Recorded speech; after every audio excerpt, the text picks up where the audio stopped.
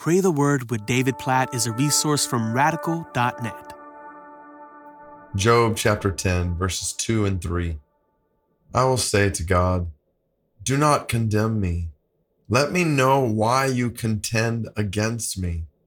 Does it seem good to you to oppress, to despise the work of your hands, and favor the designs of the wicked?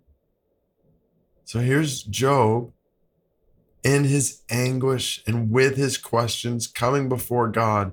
But notice how his questions are related to the character of God and even the posture of God toward his people. Like, why are you contending against me? God, are you against me? Job doesn't know what we know reading this book, that God is totally for Job. But Job is wondering, God, are you against me? And then he says, does it seem good to you to oppress? And we know, Job knows deep down in his heart that God hates oppression. And we know that from all of Scripture.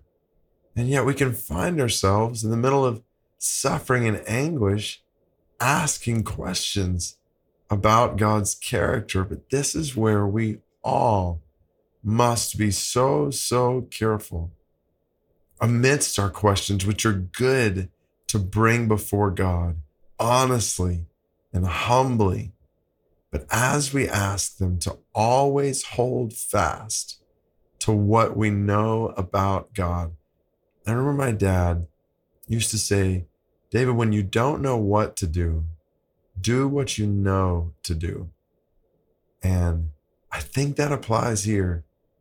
When you don't have an answer, focus on the answers you do have. And so, amidst all our questions, in the middle of pain and suffering and anguish and grief, let's hold fast to what we do know about God and pray according to those realities that are fixed in Him. And so we pray even now.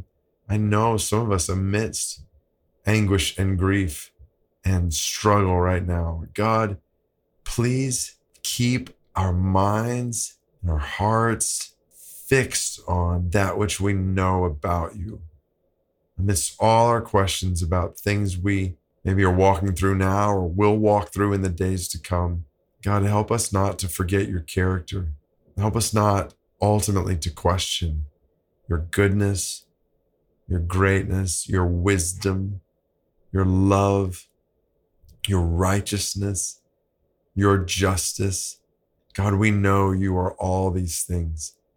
So hold fast our faith in difficult days with assurance of these things, even when we don't understand why your justice isn't being shown in this or that way, when we're struggling to see your goodness in something, when we are even tempted to doubt your wisdom. God, help us to trust your character, to trust what we know about you from your word.